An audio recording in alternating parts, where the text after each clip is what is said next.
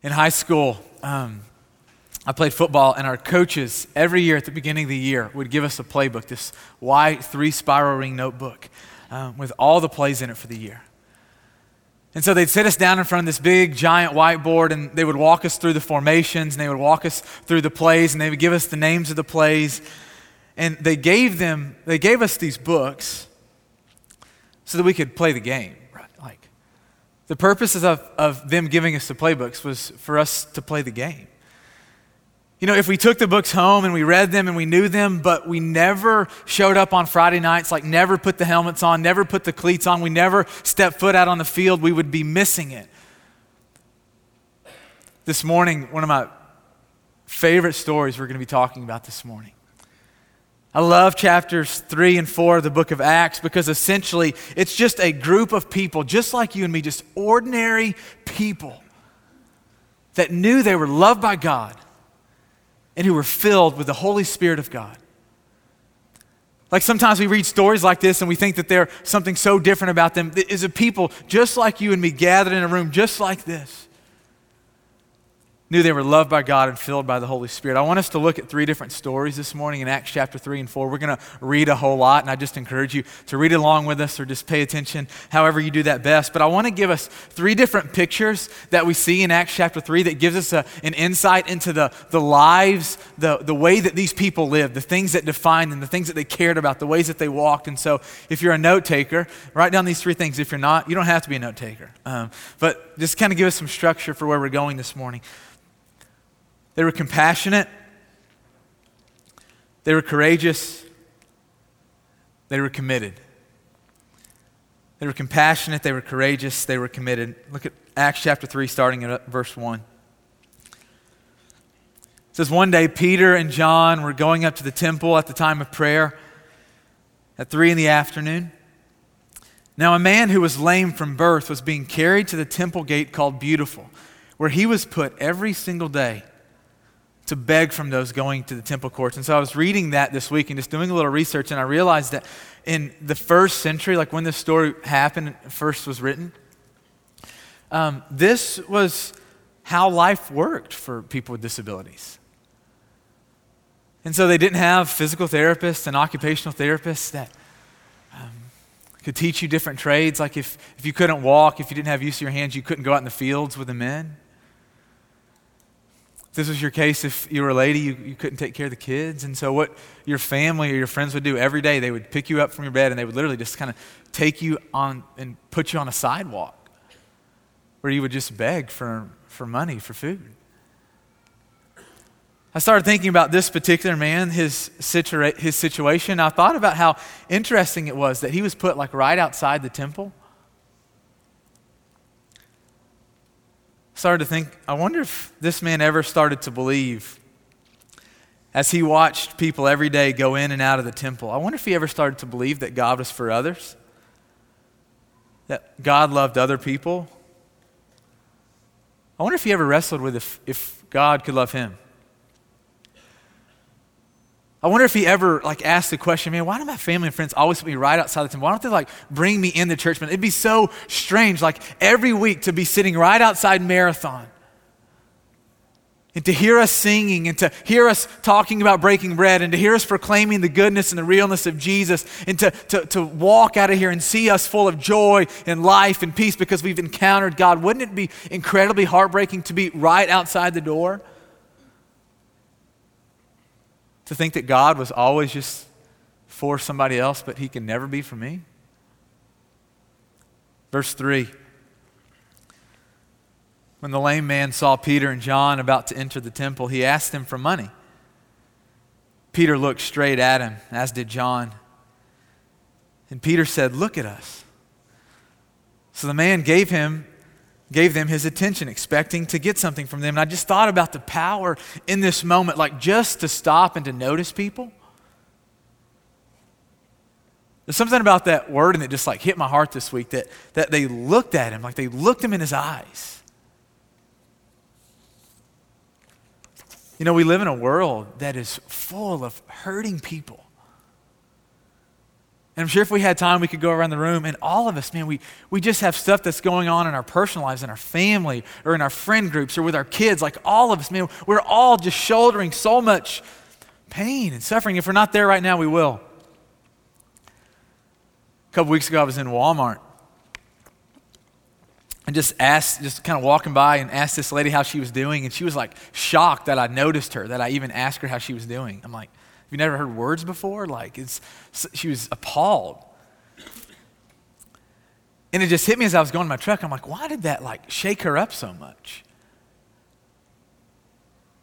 And it just hit me because like we live such like self-absorbed lives that it's so easy just to like keep your eyes on the ground and to think about our problems and our issues and the things that are consuming us. And there's something so powerful, so beautiful, just so simple about just noticing somebody else. Peter and John, filled with the Holy Spirit,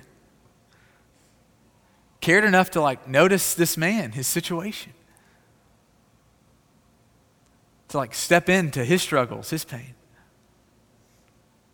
Verse 6, Peter said, "Silver or gold I do not have, but what I do have I give you. In the name of Jesus Christ of Nazareth, walk." And taking him by the right hand, he helped him up. And instantly the man's feet and ankles became strong. He jumped to his feet and began to walk. And then he went with them into the temple courts, walking and jumping and praising God. And when all the people saw him walking and praising God, they recognized him as the same man who used to sit begging at the temple gate called Beautiful. And they were filled with wonder and amazement at what had happened to him. I encourage you guys to go back and to read the book of Matthew sometime over the next week or two. Because there's so much about Peter's life that we miss out on when we just jump into Acts chapter 3. He has this amazing story, a story that I just connect so well with.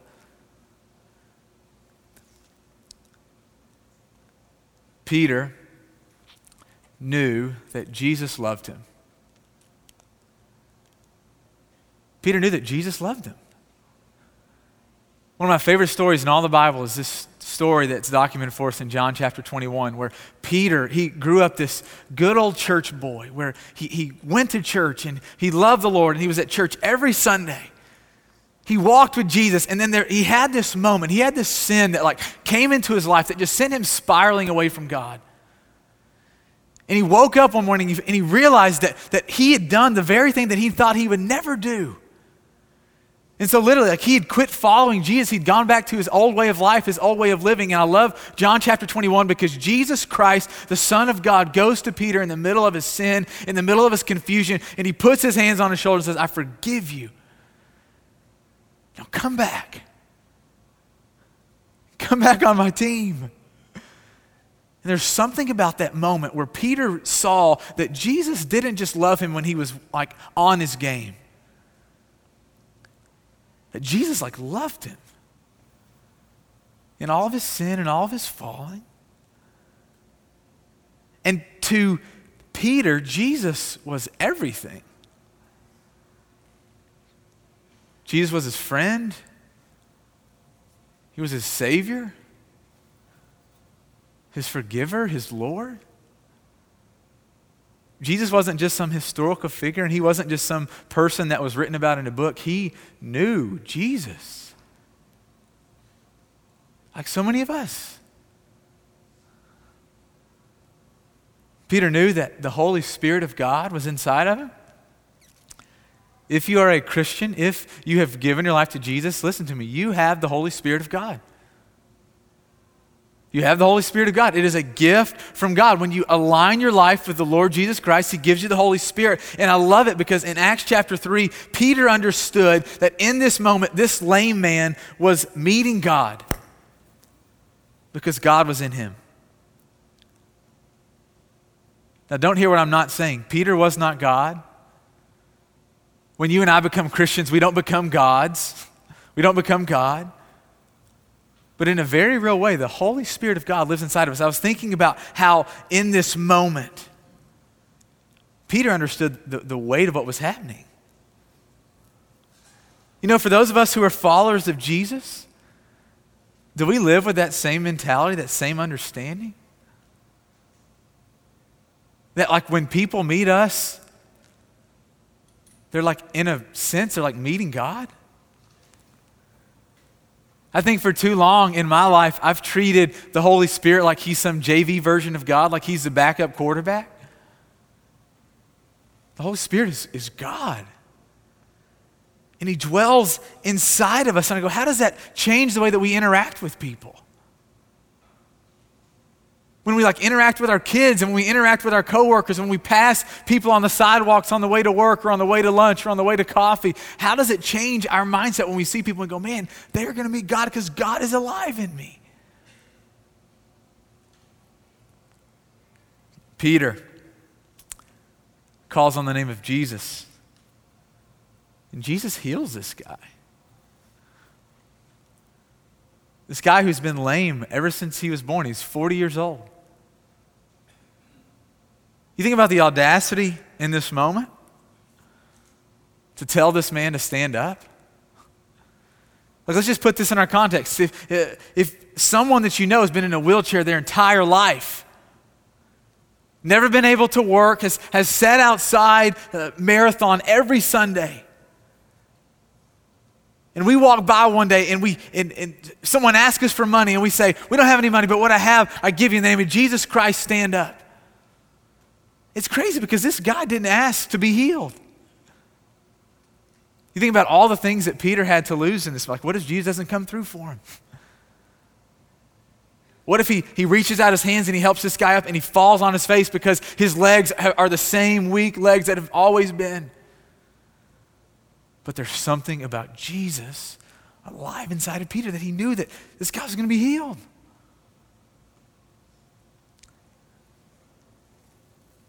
I love it. This man who spent his entire life just outside of church, did you notice what it said happened to him after he became healed? He came into the building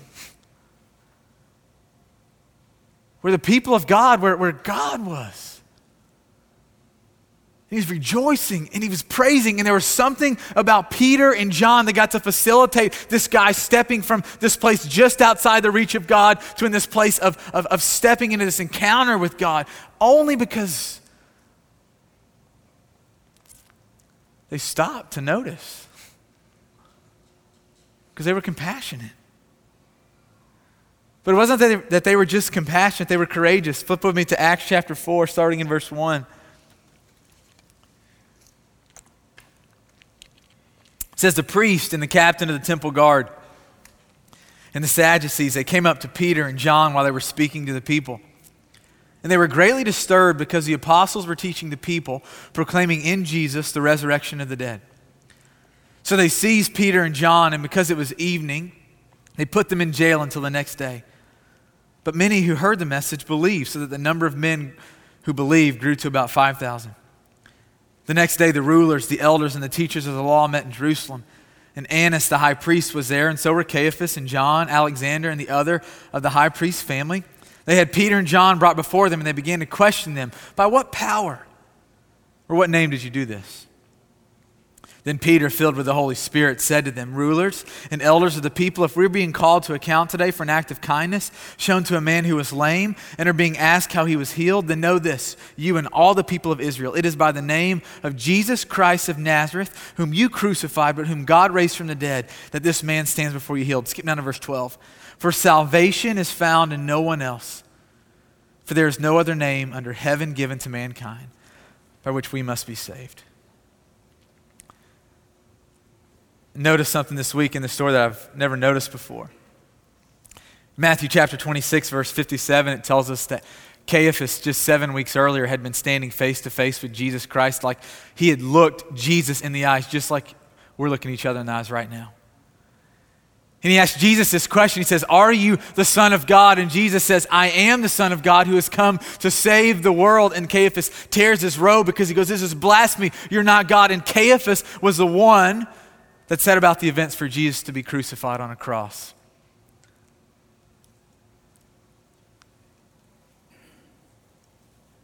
What's so crazy is that 7 weeks after Jesus had stood face to face with Caiaphas, Peter and John stand face to face with the same man.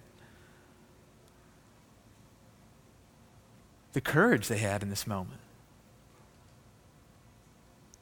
What if their fate was just like Jesus's? What if Caiaphas did to them what he did to Jesus? Like we don't understand the weight of this moment.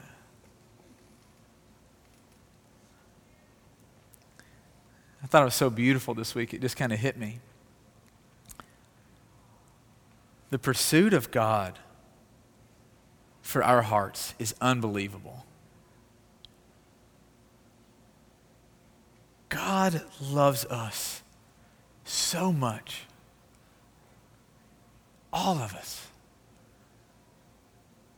And this is what's so crazy, that Caiaphas was the one that killed God the Father's Son, Jesus. And how does the Father respond to that?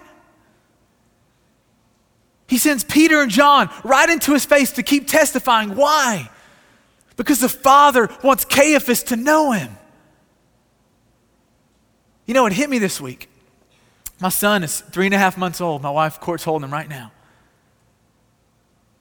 And if you killed my son, if you were the instigator that took him from me, that cost me my son, the last thing I would want is to be friends with you. The last thing that I would do is to go after you looking for friendship. I would never invite you over to my house and cook food for you and make a cup of coffee for you. I wouldn't want to see your face. And yet the Father is so different. That God the Father looks at Caiaphas and says, man, you're my son. And you see the extreme measures that God takes to bring people home. Verse 12, salvation is found in no one else, for there is no other name given to mankind by which we must be saved. Do you realize, do we understand that the reason that Jesus came to earth was to forgive us of our sins, not to condemn us? John chapter 3, verse 16, it might be the most quoted Bible verse, and it's so beautiful. It just reveals the heart of the gospel that for God so loved the world that he gave his one and only Son, that anyone who believes in Jesus, anyone who believes that he came and died, that person will not taste death, but will live eternally with God forever and ever and ever. And the very next verse is just as powerful. For God did not send Jesus into this world to condemn the world, but to what? To save it. I think so often we get this backwards. And the world convinces us that Jesus is just some great moral teacher. No, Jesus was the only hope of the world. He is the only hope of the world. The name Jesus, it means the Lord saves. And in Matthew chapter 1, verse 21, there was a prophecy that Jesus would save his people from their sins. And I go, do we understand how much God loves us, how intent he is on saving us? I wish I had time, and maybe I will if we keep getting to live in the same city and keep being a part of the same church. Maybe I'll get to know some of your stories. I don't know all your stories. I don't know what you've been through. I don't know the rebellion and the sin and the things but all of us are in that boat. And God is like making his appeal to us. Acts chapter 4, verse 12. You must turn to Jesus. You must turn to Jesus. You must turn to Jesus. He's like saying, I sent Jesus to save you and to forgive you and to include you. John chapter 17, right before Jesus was crucified, he prays this beautiful prayer to the Father and he says, Father, I want those you have given to me to be with me where I am. I want them to see my glory, the glory that you gave me before the world began. Do you know what he's saying in that moment? He says he wants us to be with him forever and ever and ever in heaven. Jesus Christ, the King of heaven, wants you and me to be with him. God is making his appeal. Turn to Jesus. Turn to Jesus. Peter and John are inviting Caiaphas, this man who killed God's own son. And he's inviting us into deeper knowledge and understanding of his love. Verse 13, when they saw the courage of Peter and John and they realized that they were unschooled, ordinary men, they were astonished. And they took note that these men had been with Jesus. Unschooled, ordinary men, it doesn't mean that they were illiterate or ignorant. It doesn't mean that they couldn't read or write. In fact, Peter and John both went on to write books in the Bible. It means that they hadn't been to seminary. It means that they didn't have the Bible memorized, that they weren't experts in things of God. It means that they were ordinary people just like you and me. And it says that the high priest, these religious police, says they were astonished, but they took note that these men had been with Jesus. I go, is there a better compliment that you could pay? Like, what if people, when they looked at us, that's what they thought? Like, when they looked at you, Colton, what if, like, what people thought of is, that man's been with Jesus? Like, how different would we be? Like, Aaron, if that was the only way that people recognize, like, oh man, he's been with Jesus. I go, I want that for our church and for our lives, that when people look at us, this is what happened in Exodus chapter 20 when Moses, he has this moment where he encounters God and he comes down from the mountain and 3 million people see that his face is radiant, that he's been in the presence of God, and the people took note that he'd been with God. I go, man, do people notice? Are we anything like this? Verse 14 says they could see the man who had been healed standing there with them. There was nothing they could say. So they ordered Peter and John to withdraw from the Sanhedrin, and they conferred together. What are we going to do with these guys? Everyone living in Jerusalem knows that they have performed a notable sign, and we cannot deny it. But to stop this thing from spreading any further among the people, we must warn them not to speak or teach at all in the name of Jesus. This is just so absurd. That these men had literally, like, they knew this guy. They'd walked past him every day on the way to temple. It wasn't like he was some stranger. They knew his face. They recognized his begging voice. They knew that he'd seen every doctor, that nothing could be done, and that miraculously this guy had been healed. Peter and John tell them that it's Jesus that healed him. And these guys refused to believe. They refused to believe in Jesus. They refused to believe that God still had power in our world to do things like this.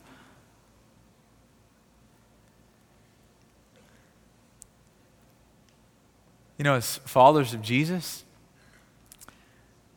we can't make people believe that God loves them. We can't convince people that Jesus is alive, that he's come to save us, that he alone is the hope of the world. And that's not our job. Our job is to be courageous. That when our bosses and our coworkers and our friends and our professors who don't believe in Jesus, they ask us about why we believe, we don't cower in that moment. We step up and we're courageous for Jesus. We go, man, we know that he's alive. We know that he loves us. We know that he's forgiven us. And we tell them. We tell them in love, not being jerks. But we tell them why we have hope in God. We tell them how we know that Jesus is not just some historical figure written about 2,000 years ago, but that he's alive and that he loves us. We tell them.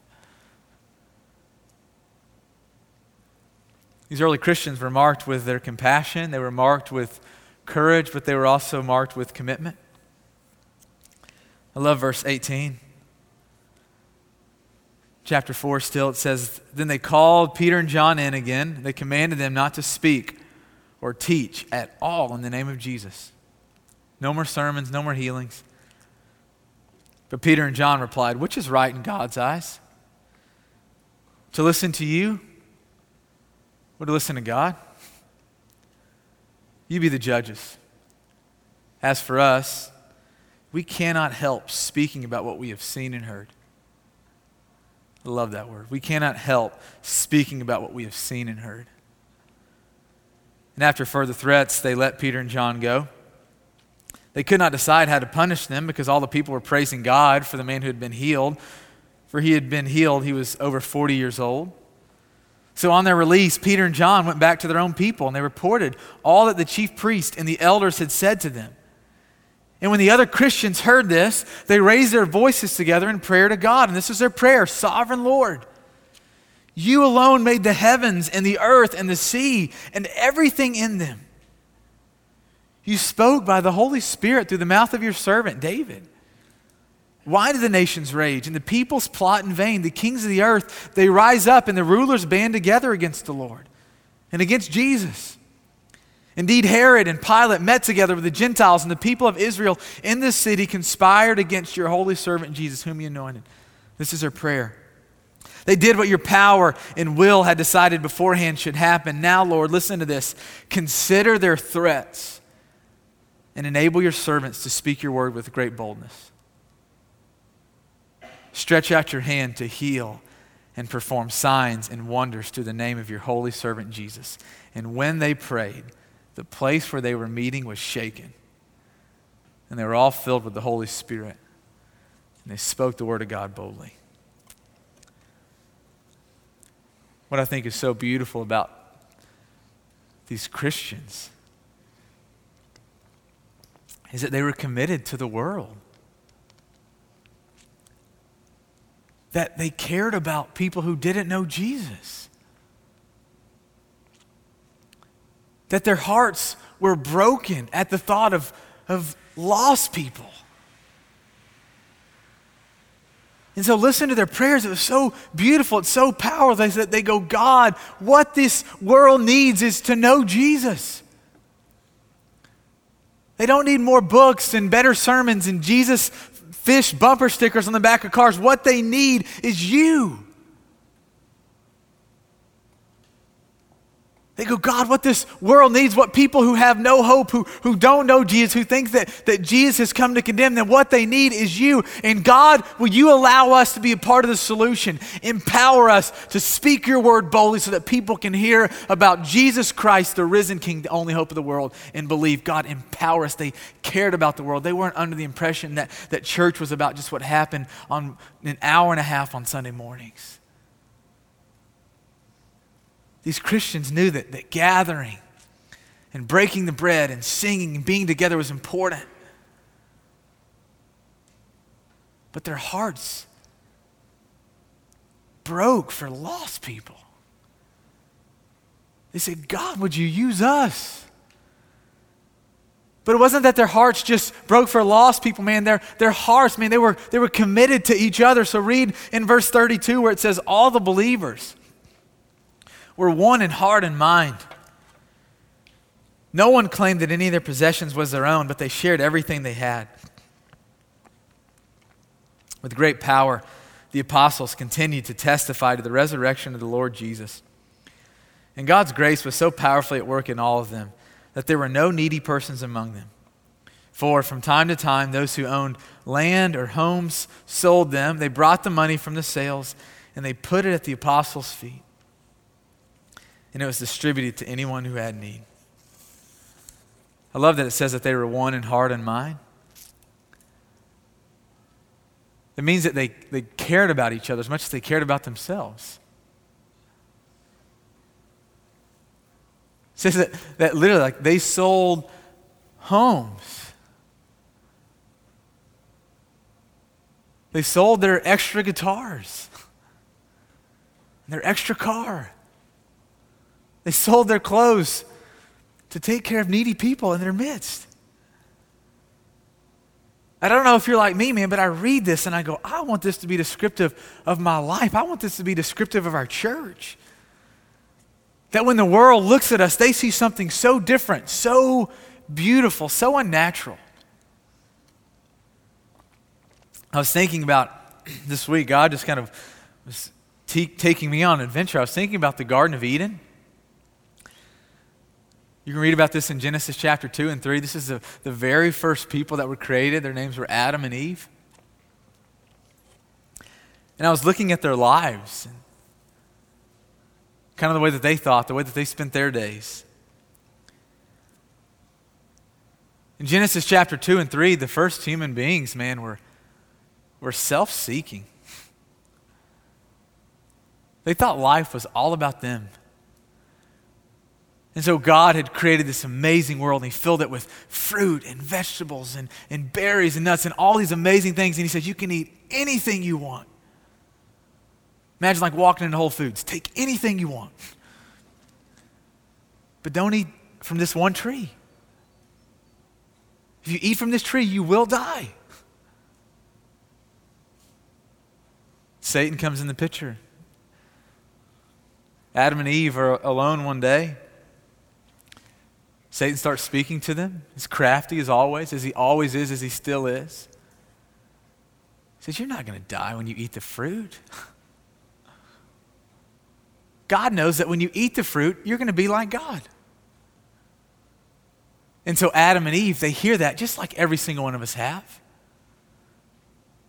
They go, I would love for the world to revolve around me. I would love for everything to be about me. And so they take the fruit and they eat it. And you know what happened in that moment as soon as they ate the fruit? They sinned against God. They did what is so natural for people. They hid. They were scared of God. This is what so many of us do, right? When we sin, we get caught up in things that we never thought we'd do. We think God is out to get us, and so we hide. And so we quit going to church, and we disconnect from our house churches, and we cut all of our friends out of our lives. We no longer stop answering. We no longer keep answering phone calls. We hide from God. And then we do what is natural. We start blaming other people. It's their fault. It's their fault. Courtney and I do this all the time. We blame each other. And this is what life is like before Jesus showed up. But there's incredible hope because Jesus Christ showed up and he lived a real life and he died a real death and he came back to life and he is in heaven and he is waiting for us. He is preparing a place for us. He's going to come back for us to take us to be with him where we will see him. Our faith will become sight. We will never be driven away from him.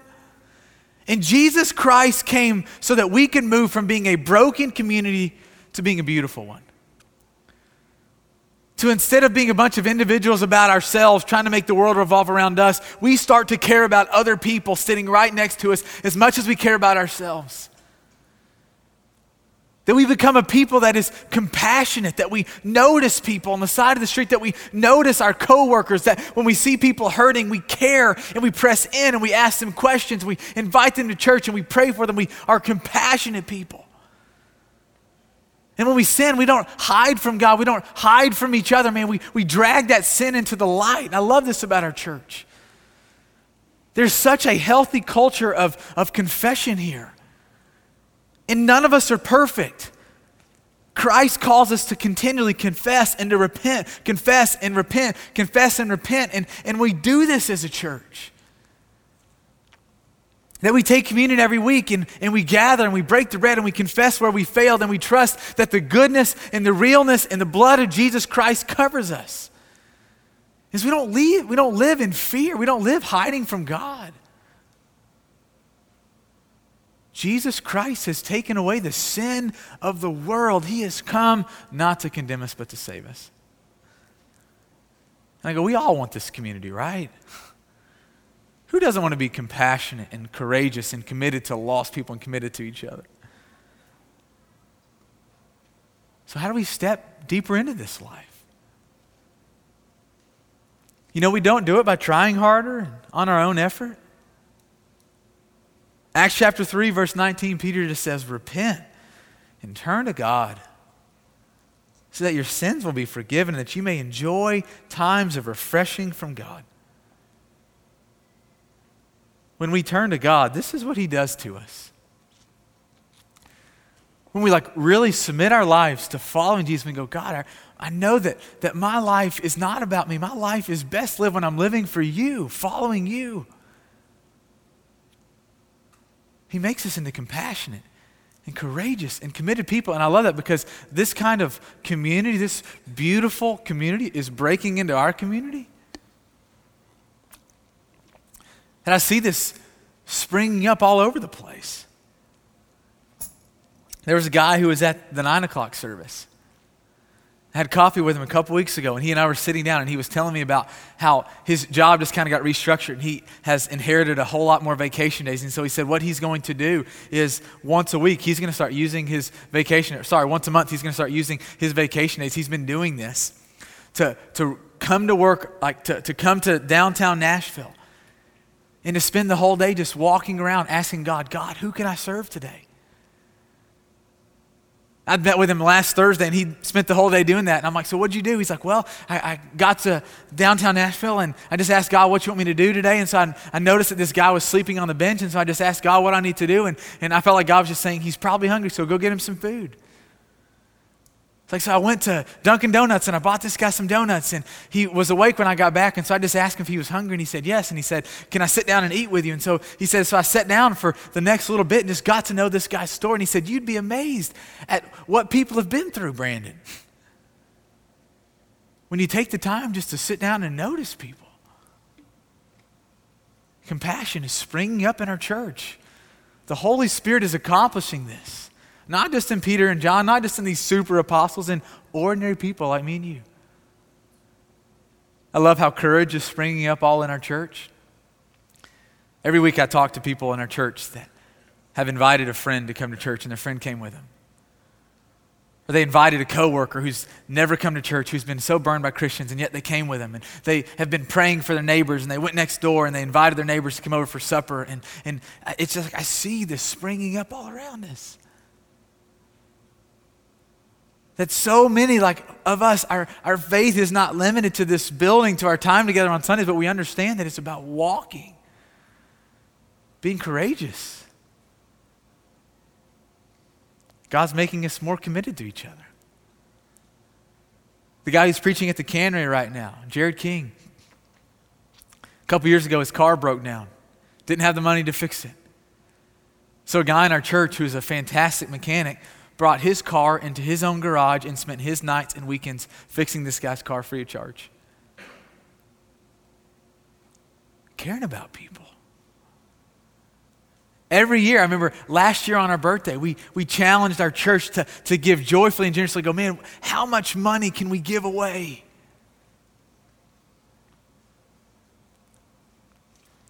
On Easter Sunday, as a church, we gave away $83,000 to feeding hungry people, building clean water wells, advancing the kingdom of God here in Nashville and all over the world. You guys are being committed. And there's something about this life that God is going, there's more, there's more, there's more.